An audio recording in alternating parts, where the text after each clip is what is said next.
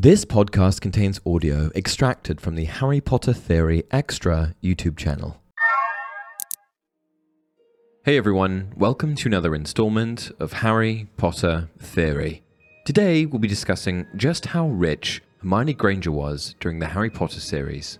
While both the affluence of powerful wizarding dynasties like the Malfoys and the lack of wealth of families like the Weasleys were made abundantly clear through glimpses of wardrobe, magical accessories and ancestral homes, the monetary standing of many of the series' muggle-born witches and wizards remained somewhat of a mystery. For example, in regards to Hermione specifically, we barely saw her family home, and since she was muggle-born, her possessions were quite difficult to quantify against the magical belongings of her peers.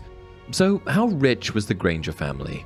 Well, I did a bit of digging, and I've come to the conclusion that, while they may not have been the most wealthy of people, they were definitely upper middle class. For example, both of Hermione's parents were dentists, and the average salary for a dentist in the UK is almost £51,000 per year. However, apparently the salaries of dentists who live in major metropolitan cities earn even more, with dentists in London taking home an average salary of £80,000. And since we know that Hermione and her family lived in London, thanks to the address written on her Hogwarts acceptance letter, number 8 Heathgate, Hampstead Garden Suburb, London, we can conclude that her parents would have been earning this higher than average salary. And because they were both dentists, we can times that 80,000 by 2, for a total household income of 160,000. For those of you who are stateside, that's about 200,500 USD. It's not a crazy amount of money, but it's certainly nothing to scoff at. Then there's the fact that Hermione was an only child, meaning that Mr. and Mrs. Granger only had to support one dependent.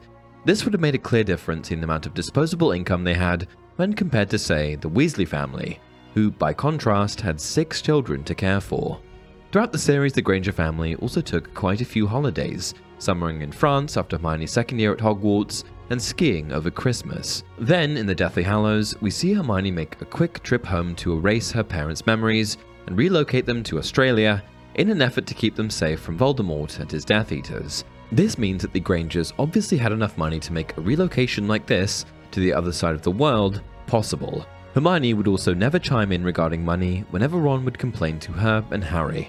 While it was clear that Harry had a tiny little wizarding fortune, as seen in his vault visits to Gringotts, the fact that Hermione also held her tongue speaks to the fact that her family would have had more money than the Weasleys as well.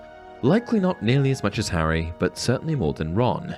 In terms of wizarding money, since both of Hermione's parents were muggles, it would be rather surprising if they had a secret stash of golden galleons at Gringotts. Not to mention the fact that we see the Granger family heading to the Wizarding Bank before the start of school one year in order to exchange their pounds for the magical currency accepted in Diagon Alley.